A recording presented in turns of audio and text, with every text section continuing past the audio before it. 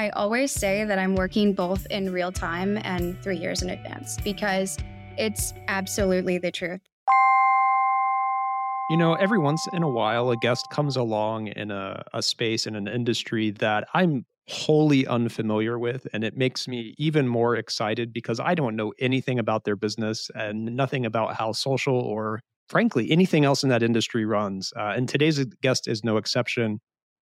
Taylor Spear from Shiseido. What an impressive human! Just the complexity at which a global brand like Shiseido is the world's first beauty brand, 150 years old, 151 years actually. How they continue to evolve and use social to uh, really help push their brand story forward. Yeah, it's such a cool story. Everybody, today we are speaking with, as you already heard, Taylor Spear, who is the manager of global social media for Shiseido.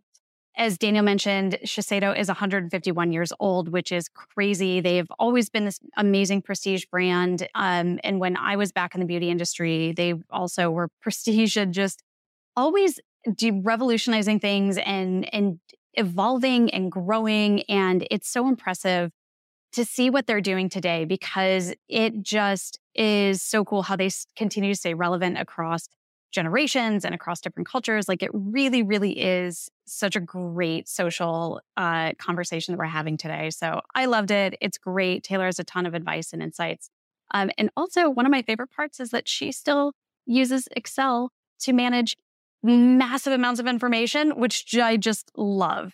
Yeah, we're excited for the conversation. But before we get into the show today, we highly recommend you go check out our amazing show sponsor, ICUC. ICUC are experts in online and social media community management, and they are here to remind the world that there are real humans like Taylor behind brands. Communities don't manage themselves. It requires strategy, goal setting, and understanding your audience. And the team at ICUC wrote a guide to help you think through community management. You can get it at bit.ly/ICUC community. And while you're there, you can schedule a free consultation with a member of their team. That's bit.ly/ICUC community, all one word, lowercase. And now, this week's episode with Taylor Spear, head of global social media at Shiseido.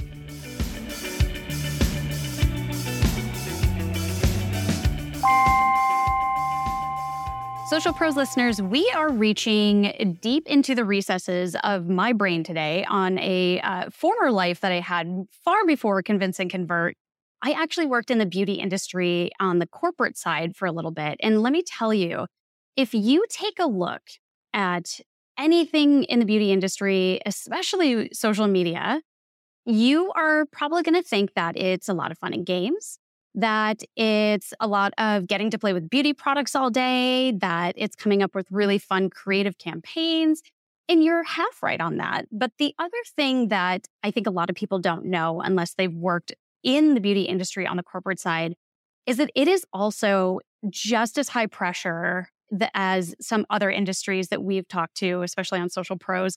You are working on campaigns sometimes as far as 2 years out, depending on what your scientists are formulating for skincare. You are trying to race against that clock to get holiday shipments out the door and promote them. You are working with influencers 24/7. There is so much behind the scenes that we don't see, especially when it comes to the social media side. It is an always on industry. And I am so excited that we get to talk to an absolute social pro today. She is Taylor Spear, manager, global social media for Shiseido. Taylor, welcome to the show. So excited to have you here. Thank you for having me. Very excited to be here. Yes, we are going to dig into a lot of some of the things I teed up there. But it's been a long time since I've been in the beauty industry. I'm still a massive fan of all things beauty, including Shiseido, and I still pay attention to everything.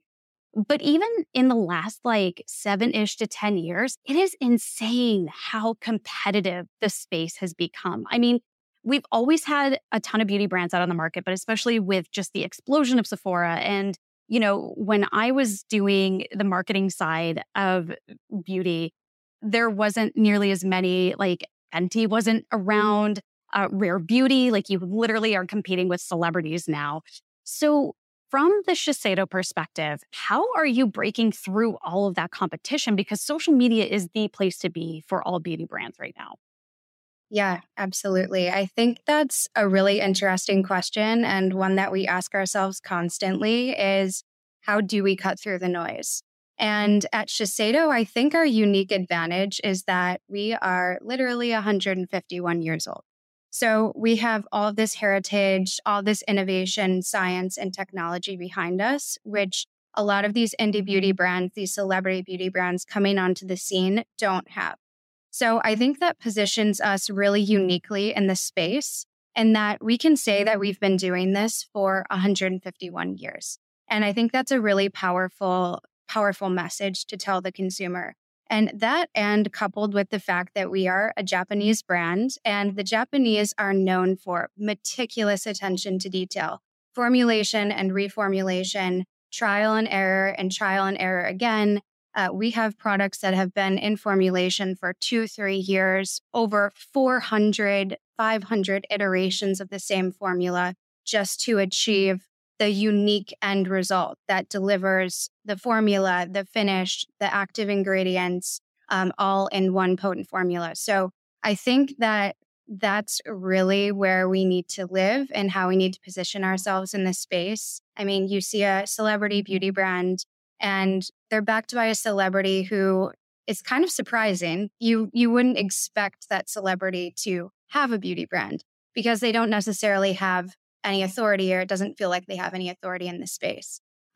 So I think that having that heritage and 151 years of science and innovation behind us really puts us in a super unique place. And it's fun as a social manager to be able to tell that story.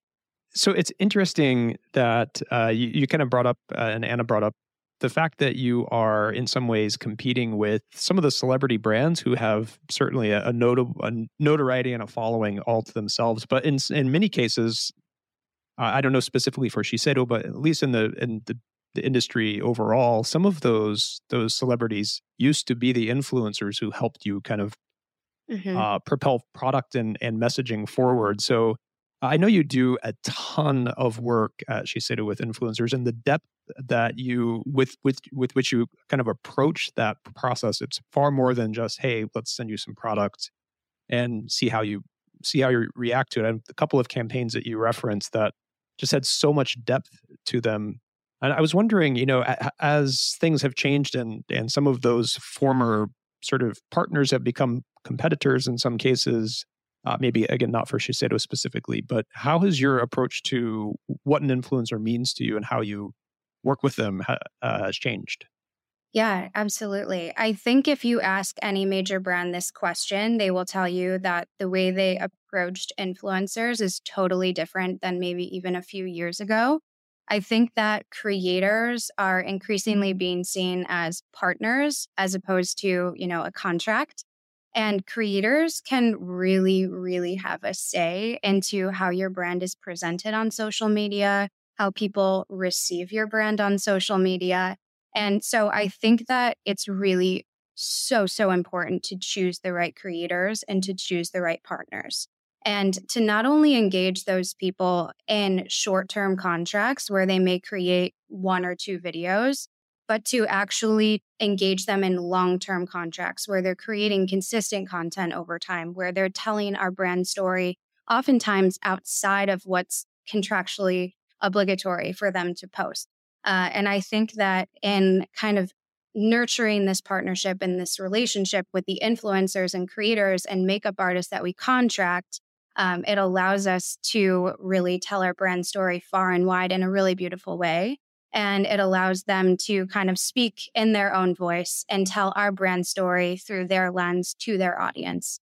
Because we can tell our audience the same thing over and over and over again, and they may not receive it well because, of course, we're going to say that we're the brand.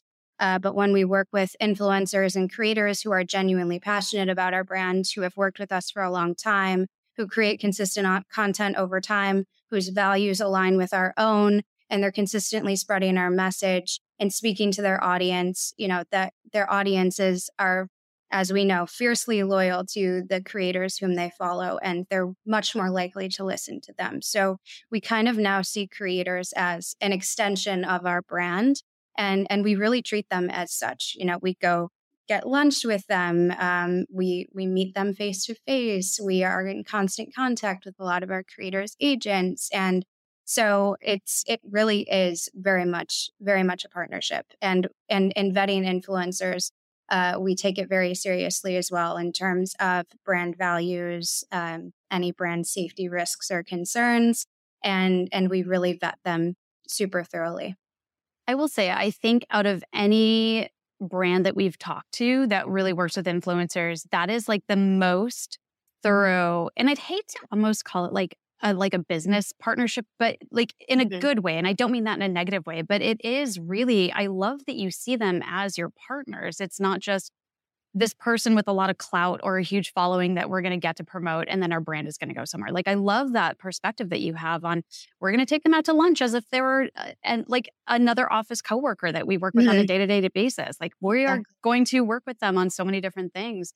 And I just love that approach. And that's not something that you hear a lot. Can you dive a little bit deeper into how that has really helped you see different results than, say, somebody who just does this all through email and is like, hey, can you create X pieces for us? We'll pay you X dollars and here's the contract. Yeah, absolutely. I mean, I think that social media users are relatively savvy, and it's very easy to see through a partnership that's just not a fit. I mean, I think we've all come across ads on social media where it just seems canned, it seems scripted, it feels really unauthentic. You can tell that the creator has never used the product or has maybe only used it once, but they're really in it for the contract. And I've talked to creators who have said that they've taken contracts without even being, fully sold on the product, and it shows. And so mistakes they made in their early stages that now they won't anymore.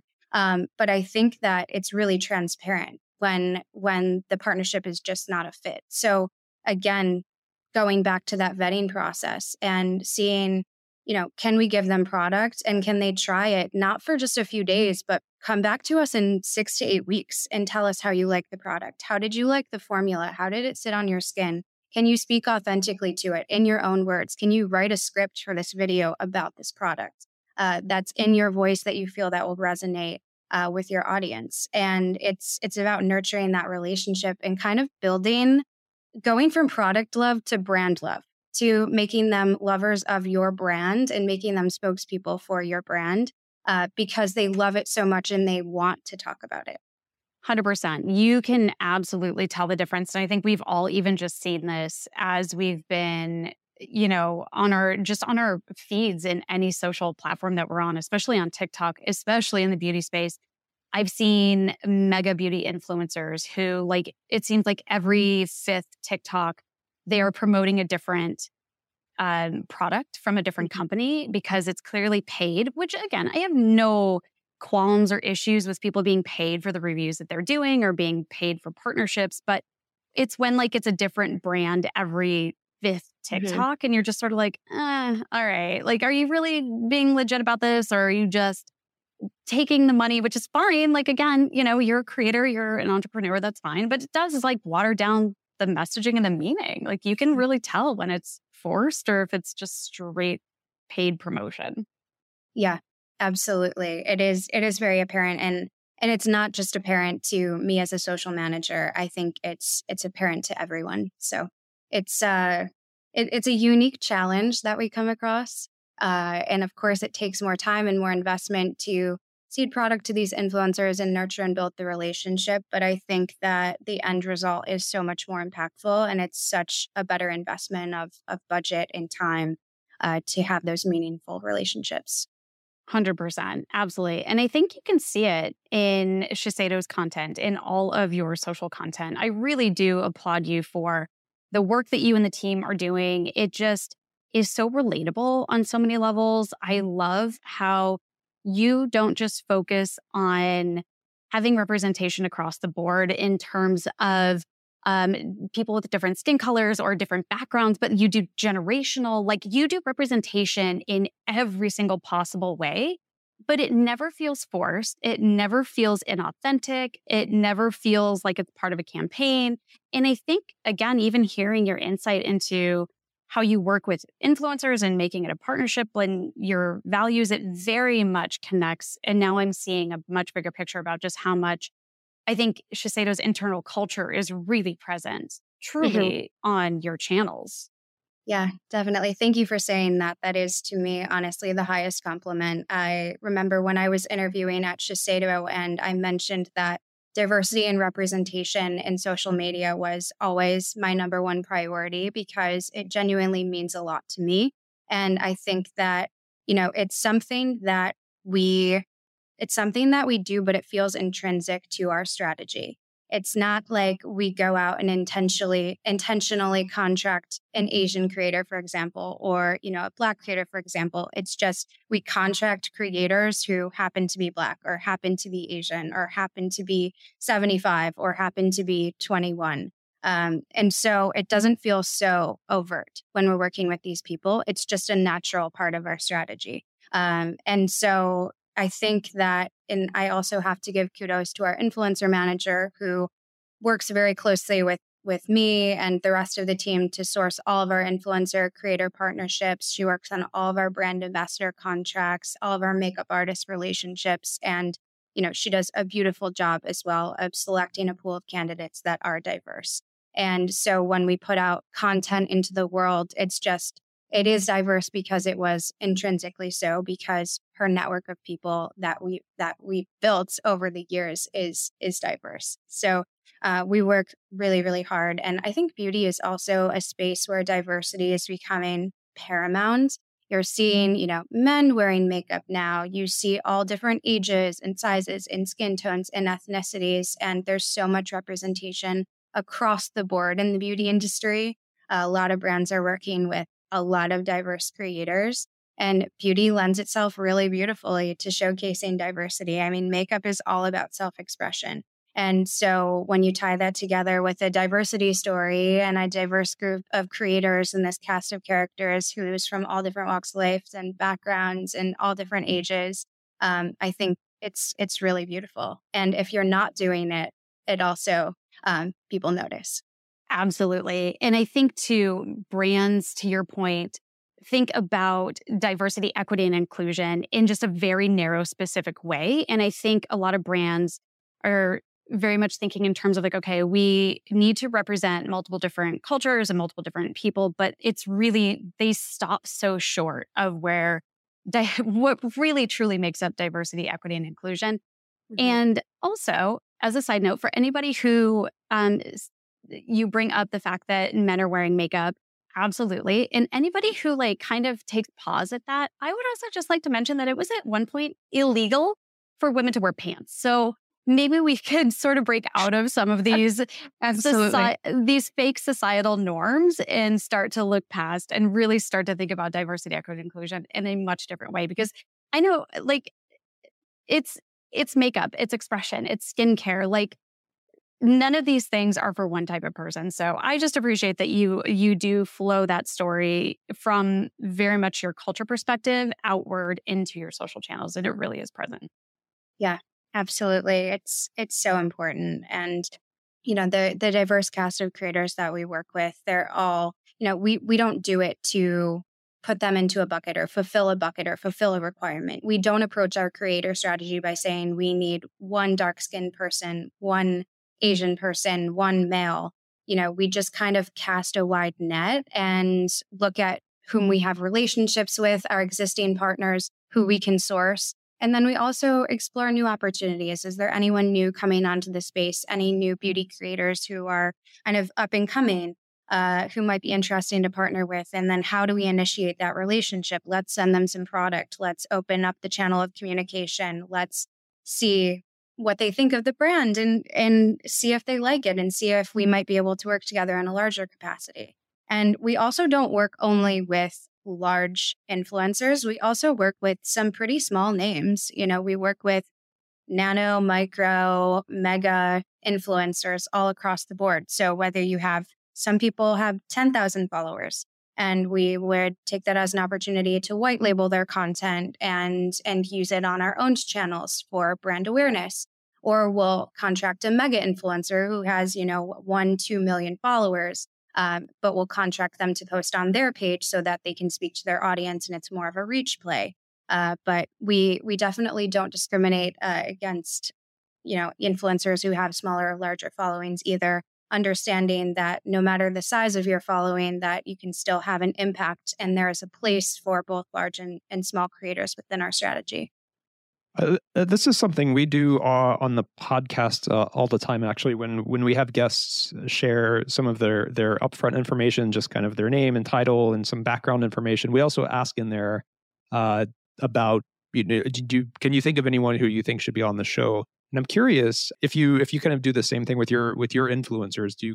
When you find partnerships and relationships that just really, for whatever reason, just kind of work for you, either it was just a great product and influencer fit, or it was a great product and community fit, do you kind of reach back out to them and say, hey, maybe too soon for us to work together again, maybe not?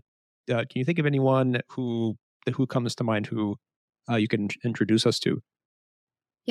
Yeah, absolutely. I mean, and oftentimes that'll happen with, a certain creator. I think the beauty creator community is relatively interconnected. So at times they might say, I have this individual who might be an interesting fit, or we'll receive an email from an agent who is wanting to make an introduction. And so we certainly are open to referrals as well. And I mean, of course, we also look at what other beauty brands are doing. I think that beauty industry, we are all constantly looking at each other, whether we like to admit it or not. And, we do look at what other big beauty brands in this space are doing, who they're contracting. And it's a great kind of litmus test to see, how did their content resonate with their audience? Did the content do well? What's the sentiment on those posts? Are people engaging with it positively? Is this creator resonating with their community? And do we feel like there are synergies between their community and ours? Is this, potential source of a partnership?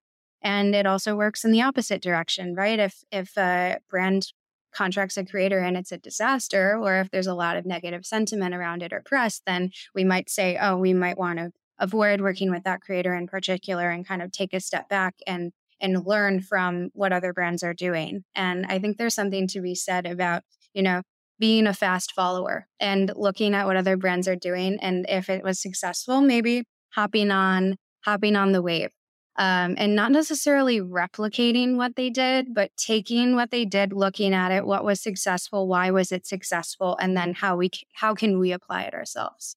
I love that. And I think some of the ways that you all kind of replicate some of that, not even from a competitor standpoint, but some of the way you jump on those waves. Obviously, everybody go take a look at Shiseido's TikTok. You all do a great job of incorporating like the latest, TikTok audio and, jumping on some of those bandwagons that really feel right from a Shiseido perspective. So again, kudos to that because you work it in really, really well. But in terms of kind of zooming out into your bigger social approach, obviously we've been talking about influencers, which you use across all channels. But in terms of your actual approach, like as we mentioned before, timelines in beauty, cosmetics, skincare, it's really wacky. And even as you mentioned, like you could be working on campaigns that are 2 years out, or at least like starting to get an idea for them, depending on like a major product launch.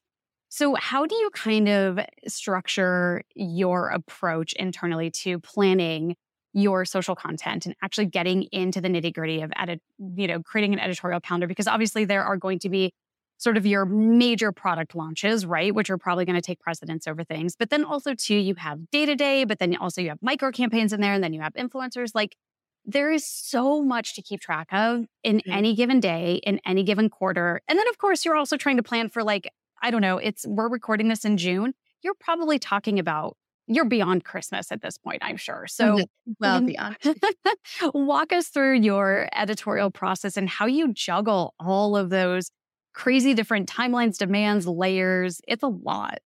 Yeah, it is a lot. I always say that I'm working both in real time and 3 years in advance because it's absolutely the truth. So we plan product launches. I think we're at the end of 25 at this point. So all of our campaign planning through autumn, winter 25 is pretty much firmed up. But social media moves so quickly. And in 24 hours, everything could be different. So it's also looking at our social calendar on a month by month basis. I only plan 4 weeks in advance and looking at does this content work and how can we make it work? And do we need to change things around? Do we need to shift priorities?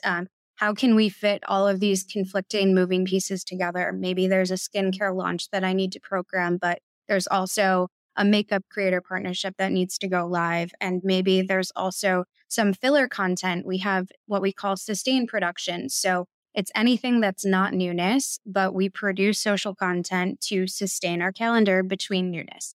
So there's also those pieces that kind of fit in and fill where needed. And I'm planning that on a rolling basis, on a month by month basis, and trying to be as nimble as possible. And especially in the social media world now, I feel like trends is such a buzzword and being able to hop on trends. And that's something that we really think of in particular when it comes to TikTok, because TikTok moves so quickly and the platform pretty much happens in real time. And so we actually have to allocate within our TikTok calendar, trend related content. And we often won't know what that looks like until the day of, or maybe the day before it goes live. So we have to think, both long term in terms of strategic planning around new campaigns, new launches, but also very, very near term, short term in terms of optimizing the feed, adjusting priorities, but then also being able to be nimble and to hop on that trend forward content. That is so much. I feel like I can barely manage my day-to-day calendar. And also Social Pros listeners, I wasn't joking at the start. It is a totally different beast in terms of just social everything when it comes to this world. It's a totally different world. It's totally different in terms of timing and scheduling. And then you're also working with scientists, but then also marketing. And it's so crazy. That doesn't even tailor account for all the different meetings you have internally about the messaging on all of those things. So in terms of stakeholders that you have to work with, obviously I had mentioned the scientists who are actually formulating things. And then you also have your global marketing department. How many other people are involved in this process, at least in terms of not just the social day-to-day, but in terms of also meeting and scheduling and coordinating this bigger, massive Shiseido story for social? Yeah, absolutely. There's a lot of internal stakeholders. So I work very closely. I sit under the communications function, which houses communications, PR, influencer, social, and digital. But I also work very closely with our global marketing teams across skincare, sun care, and makeup. They're really heavily involved in, the analytics of the product mix and SKU priorities across markets. And so I work with them very closely. Also work with e-com, for example, who are, optimizing our landing pages and tracking sales and Google Analytics and how that all ties back into social. So asking e-com what kind of sales our social channels are driving, if there's any content in particular that's driving more sales than others, what are our hot SKUs this month? Working with digital to ensure that our landing pages are optimized for social, and that our social assets tell a cohesive story with our landing pages, and that also our social post cadence aligns with our email blast cadence, and that we're telling a cohesive story that makes sense. And also working with marketing to align on SKU priorities, which shades are being discontinued and when are they being discontinued, and can we shoot these as part of our next social sustain production, or when do we have to stop talking about them on social media? So there's constantly just a lot of conflicting priorities at times, and a lot of things to constantly keep track of, but it certainly keeps me on my toes and keeps life exciting. And it's a lot, but I also think it's kind of a fun challenge. Yeah, the entire beauty industry is not for the faint of heart. And, it is, of course, those super fun moments of, getting to test out the latest product or getting a cool new product that doesn't even have branding on it yet because it's straight from the lab. But yeah, it is crazy how much people don't realize goes into this role specifically within this specific industry. It is just so unlike any other industry.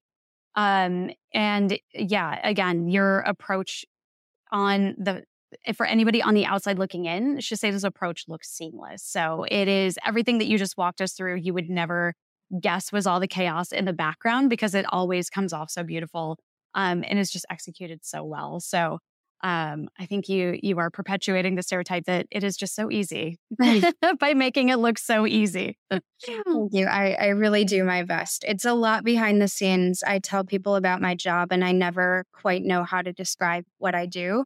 And there really is no such thing as a typical day. Every day feels different. And yes, like you mentioned, it is all of the flashy things like getting to try new products and getting all this behind the scenes information on new product formulation, years before it actually goes live to the public.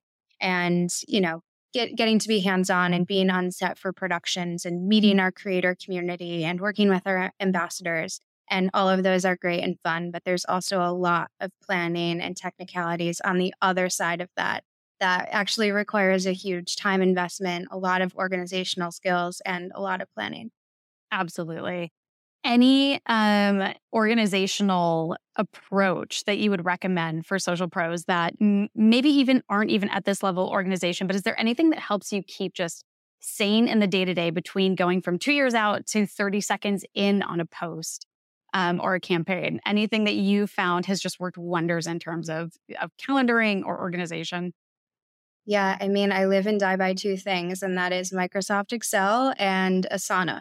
So all of my calendaring, all of my planning, everything happens in Excel. I have an Excel template that is quite literally color coded, planned out every single day, morning and evening. We publish, 2 posts per day on Instagram. We post about 3 times a week on TikTok, once a week on YouTube. So everything being centralized in one place, all of the links, the content, the copy, any notes. Is there a cover photo that needs to be uploaded to this reel? Who needs to be tagged? What credits need to be attributed? What are the product tags for shop?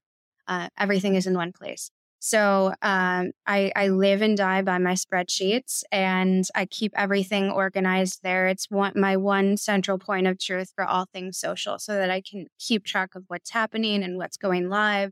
And if anything needs to be troubleshooted, I refer back to that spreadsheet. And then in terms of my day-to-day tasks and what needs to happen, I really love Asana, and because I can just create tasks. I mean, truth be told, we don't even use Asana as an organization at Shiseido. I have a personal Asana account that I use for all of my tasks, and I just create a task with what needs to happen. I can attach files, notes, comments, and I get a really holistic view of, what I need to do for the day and what needs to happen.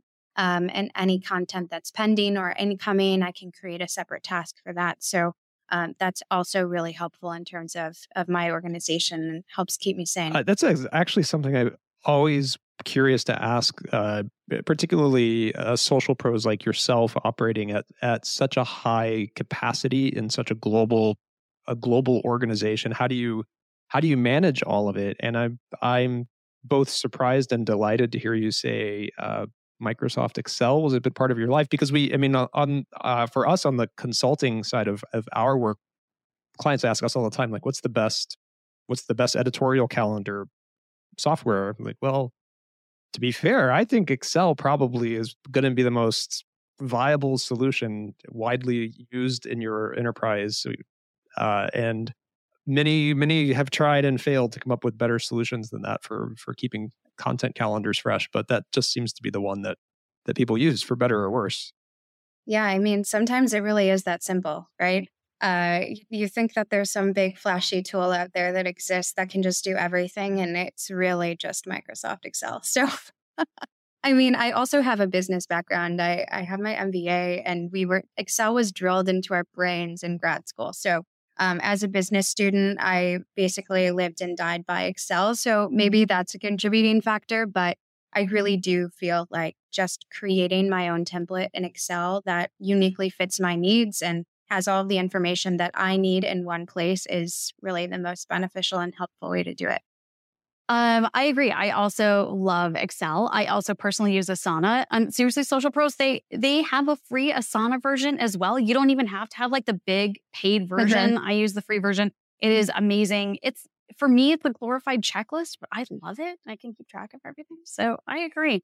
Taylor, thank you so much for being on the show. I swear this has flown by. And if anybody out there is thinking about getting into the beauty space, especially beauty cosmetics, skincare, go follow Taylor everywhere right now. Well, first off, go follow Shiseido on every single social channel, just at Shiseido, which Taylor, by the way, how you all just got that uniform name across everything, whoever worked some magic, that's awesome that you got that handle across everything, just at Shiseido across everything, right?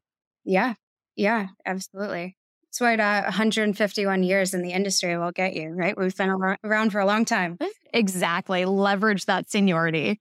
Yeah, so everybody go follow at Shiseido on every single platform. We'll, of course, link it in the show notes. And then, Taylor, if anybody wants to connect with you personally, where can they find you?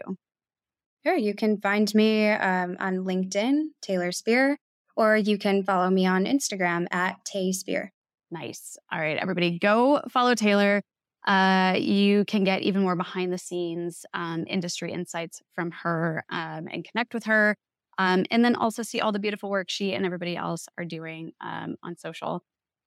Taylor, of course, before we officially let you go, you know that we have to ask you the same two questions that we have asked all 560 plus guests this show. I think we're at about that number, somewhere around there. We're approaching 600. That's all I know. But are you ready for the final two? Yes. All right. Question number one. If you could give anybody who wants to become a social pro a piece of advice, what would it be? So I think that my biggest takeaway from working in social is that failure is inevitable. You're going to have posts that flop. You're going to have creator partnerships that don't resonate. You're going to make mistakes. Not all of your content is going to be a top performer, and that's okay. You have to learn to live with failure and learn to be accepting of it. But I think that the biggest fallacy when it comes to failure is that social media managers and marketers in general don't take the time to understand why. And I think that's the biggest mistake that you can make in social media marketing is not failing. Failing isn't the mistake, but it's not taking the time to understand why. And looking at why a post didn't perform well and really sitting with it and trying to understand what didn't resonate. Look at the comments, look at the sentiment, look at what people are saying, take the time to listen to your audience and really understand why it didn't do well. Because if you understand why it didn't do well, why it flopped, why it failed, then you can build on that in the future and you can learn to avoid your mistakes. So I think that's probably the most important thing and the number one piece of advice that I would impart on anyone looking to get into social media or even, marketing more broadly. Fail with intention, what someone once said to me, and that is something I've carried through my career, and I've definitely put to practice a few times. But as long as you keep a good attitude about it, that's a very good tip. Okay, second question for you. If you could have a video call with any living person, who would it be? So the tough question, but I think I would have to go with Michelle Obama. I've always really admired her for reasons totally outside of social media or work or anything related to my career. I just feel like she's such a strong and inspiring female character. She's done such amazing work in the community. She's consistently giving back.